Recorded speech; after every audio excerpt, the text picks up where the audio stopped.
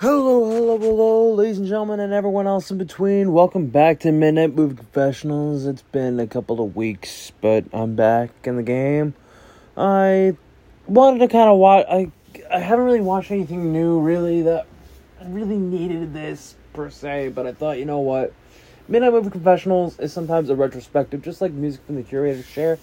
They're retrospective sometimes. Sometimes they work in ways that I never expect. Sometimes they don't work in ways I expect. Not do I always get the same audience that I want. I don't always get what I really want in life, but sometimes I can find I get what I need. But I honestly wanted to do this episode because I guess it was kind of cathartic, but it was for a movie that was kind of cathartic as well, in a sense, because this movie was very of its time, but it was also a movie that kind of needed to be done anyways, because if it didn't happen when it happened, I don't think it would have happened at all. And even then, I kind of feel bad for the director. The movie I am talking about tonight, ladies and gentlemen, I am very sorry for being very cryptic in all of it, is American History X, which was directed by Tony Kaye, written by David McKenna. It stars Edward Norton, Edward Furlong. It also stars Elliot Gould, Avery Brooks, Beverly D'Angelo, Stacy Keach, Ethan Suplee, or Suplee, I can't remember how it's pronounced, but I just know. He was, at the time, quite a hefty fellow, who's gotten a little bit better now, it looks like. But, I don't know anymore, but whatever. And it came out in 1998. Now, this is a movie that's been around for a couple of years now. And this is one of the movies that each time I watch it, it always just really makes me wonder what the hell happened to Edward Furlong. Because honestly, he has not done well with his life. It feels like he's had so many issues with substance abuse. He's tried his best, but honestly, I just don't think his life is going to get any better. Because honestly, he hasn't done well with his life at all. Ever since, I don't know. I just feel like in the past couple of years, he's just been kind of on and off. And he just hasn't really had much of a good career path. And you know what? That sucks for him. But whatever. I'm not going to talk about just him, per se, in this movie, this review. But I am going to talk about a good bit of it. But, basically, it starts out with, Danny, was it Danny or no? It was, Derek Vineyard, who just got released from Chino in the U.S., in California, which was a bit of a, I can't remember if it was a minimum state prison or a medium state. Oh, medium security. I can't remember if it was minimum or medium. I just know it wasn't max like some of the other ones, but I just know he's just served time for a crime that he committed where some men were trying to steal his car, but he in turn shoots one of them and then curb stomps the other and kills the other, more or less in front of his brother.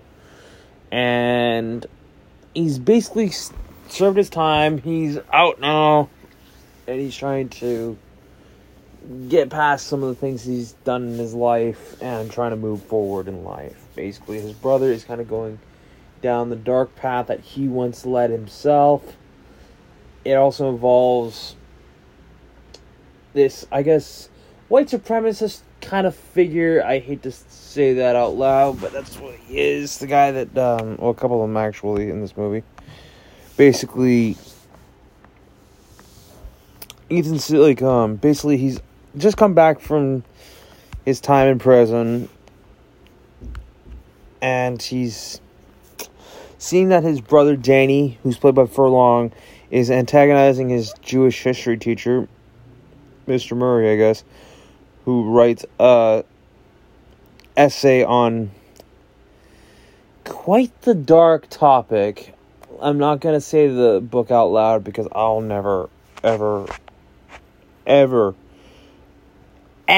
want to read it at all, because that, no, just even thinking of the name makes me shiver. I'm not going to say it out loud. I will type it out in the description in this movie's book in the review, but that's a different story for a different time. Basically, after this heinous autobiography of sorts that he wrote an essay on that was apparently a manifesto of our civil rights struggle sort of thing, his professor, his principal, not a professor, his principal, and who is also an outreach worker for prisons in and out, or for gangs in and out of prisons, Dr. Bob Sweeney, tells Danny that he will study the current events or be expelled, and he's calling the class American History X. And it's mostly just going to be him and Dr. Sweeney studying, more or less, from what it looks like. Kind of tutoring, in a sense. But his first assignment is to write a paper on his older brother, Derek, who used to be a former student of his, who kind of ran with a very other treacherous sort of snake of sorts. Sort of neo-Nazi group. Yeah, this movie's very dark. He got really, basically his brother Derek got released from prison that day. And while at school, Danny sees some students bullying a white guy who he disrespects the leader by blowing cigarette smoke into his face and just says, "Get out of here, guys. Piss off." And Dr. Sweeney meets with police to brief them on Derek's release. Basically, it also kind of goes back and forth a lot. But there's also some flashbacks where their father was a fireman who was shot and killed by some drug dealers while putting out a fire at their home. And Derek kind of erupts on a racist tirade in a televised interview that they're viewing at the police station. And then they do find out that there's this guy named Cameron Alexander who was Derek's mentor, and they formed a bit of a violent gang called the Disciples of Christ in Venice Beach. And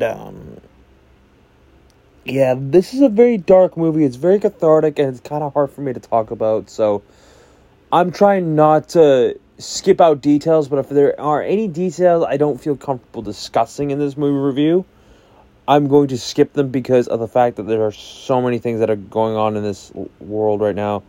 There are a lot of issues right now. Even out here where I live, there are residential schools being, bodies from residential schools being uncovered, and it's getting more and more heinously disgusting on what happened. And this is kind of probably why I decided to watch this movie a little bit, just because of the fact that all these bodies have been found. Even though it just feels almost like a very racist thing that happened, and it was a full-blown genocide that Canada even allowed to have happen. And quite frankly, I'm not shocked. I'm just angry that this had to happen, because you know what? It could have been a whole different story if this never happened at all. There would probably be not as much issues with the indigenous peoples here, but whatever. That's a different time for a different day. Anyways, basically a couple years earlier, and then a couple years later, I guess, Derek's dragged into a game against several Crip gang bangers who are, again, he wins the bet of controlling the local courts. And then he later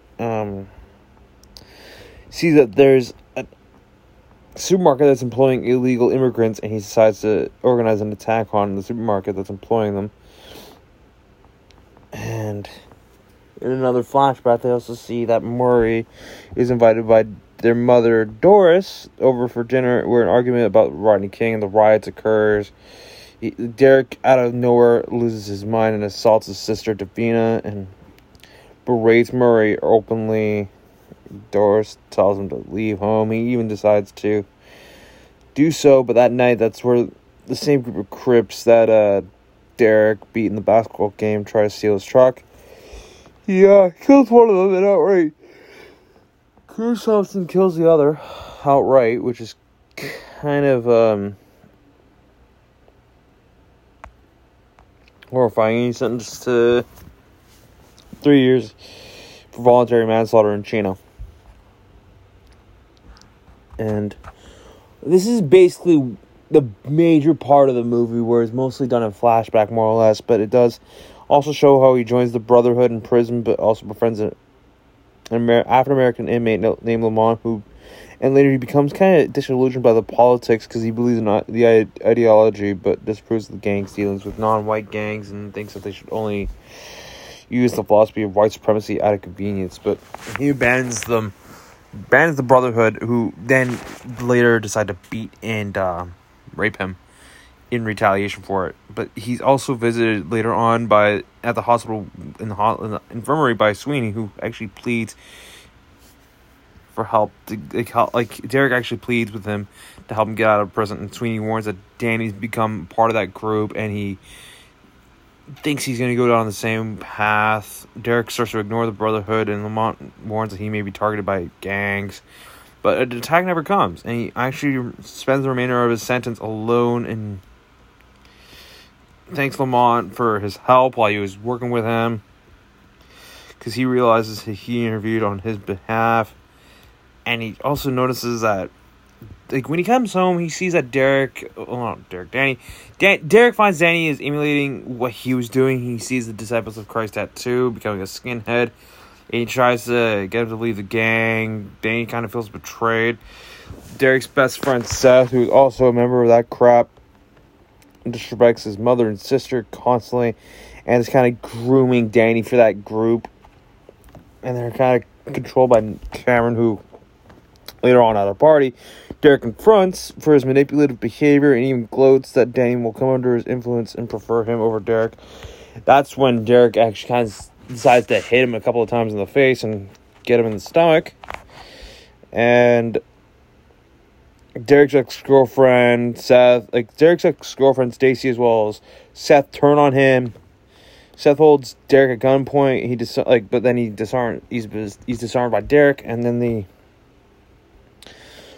this is all at a party going on too. Basically, after that, Danny and Derek go hang out by the beach and talk about Derek's experience in prisons, which actually kind of prompts a change in Danny, who later, while he's writing his report, remove all the posters and everything else from their bedroom.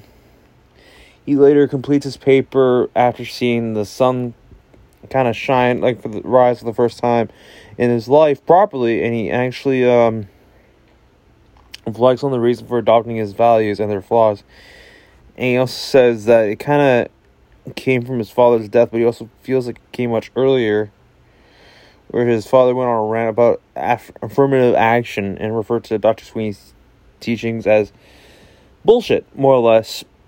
And his death misdirected Derek's anger towards absolute racism. And when they're walking over to a diner, when Danny's being walked to school by Derek, they stop at the diner for some breakfast, and Sweeney and a police officer inform Derek that Seth and Cameron are in the ICU at a hospital. He even denies any involvement or acknowledgement about what happened, but even says he agrees to inspect some of the people he denounced and talk to them and say, hey, this is what happened.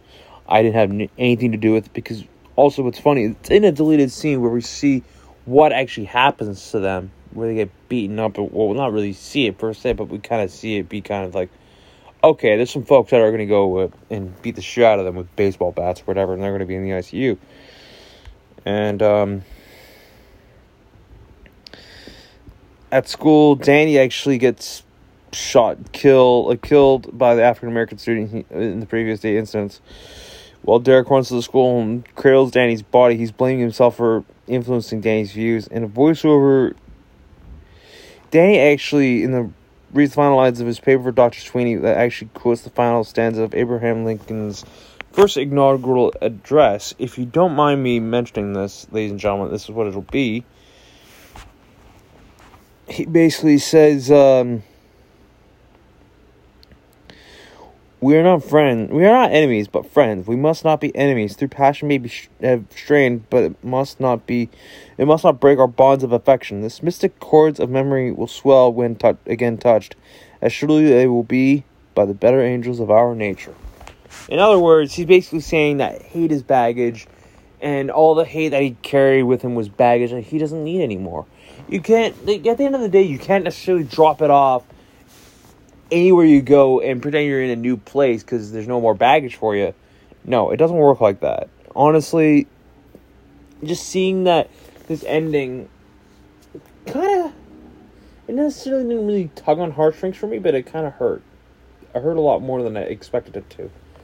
But at the end of the day, it is what it is. I can't do anything about it. All I know is that this movie does really delve deep into the ideology of, like, what can go wrong when you allow someone to have such hateful views just kind of grow like a flower that's going to be almost like a Venus flytrap, and just, or even like a poisonous plant, just suck the life out of everything if it's touched. And just wither and die, in a sense. But this movie, I hate to admit, I liked, but at the same time, I didn't. This was a very cathartic movie, like I mentioned. It's a movie that I don't take very lightly at what happens in it. There are a few scenes I actually had to watch over and over again just because of the fact that, one, I was just like, what actually happened? Because some of the things that went on in this movie were very intense, and I had to double check to make sure I had them all correct. And I knew I'm skimming a lot of the details over, and you know what, ladies and gentlemen, and everyone else in between, I am sorry for that, everyone. I am very sorry for doing that, but I can't necessarily go through this movie and review everything that goes on. I don't like to say some of the things that are going on. I even mentioned the autobiography I'm not even going to talk about.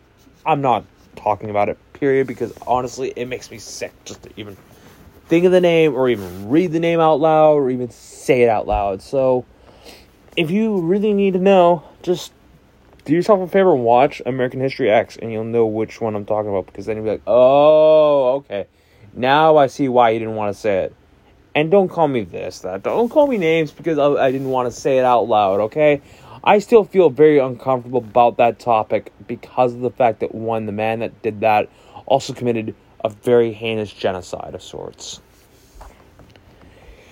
But overall, my ratings on American History X it's an 8 out of 10. It's definitely worth the watch if you are wanting to see something very dramatic and very intense. This is a movie that you might like if you're one that wants to study a little bit about, I guess, ethnicity and kind of use it for a culture study. This would be a good example. Especially in today's age on why, like, especially where there's so much fucking racism out there. Like, this would be a solid example of showing you shouldn't be a racist. Like, you can be racist all you want, but that's just going to sooner or later catch up with you and you're going to die because of your actions. You know what I mean? Your bigotry. And that's what this movie basically is saying. It's going to be that way. It's an 8 out of 10. Like I mentioned, I definitely recommend it.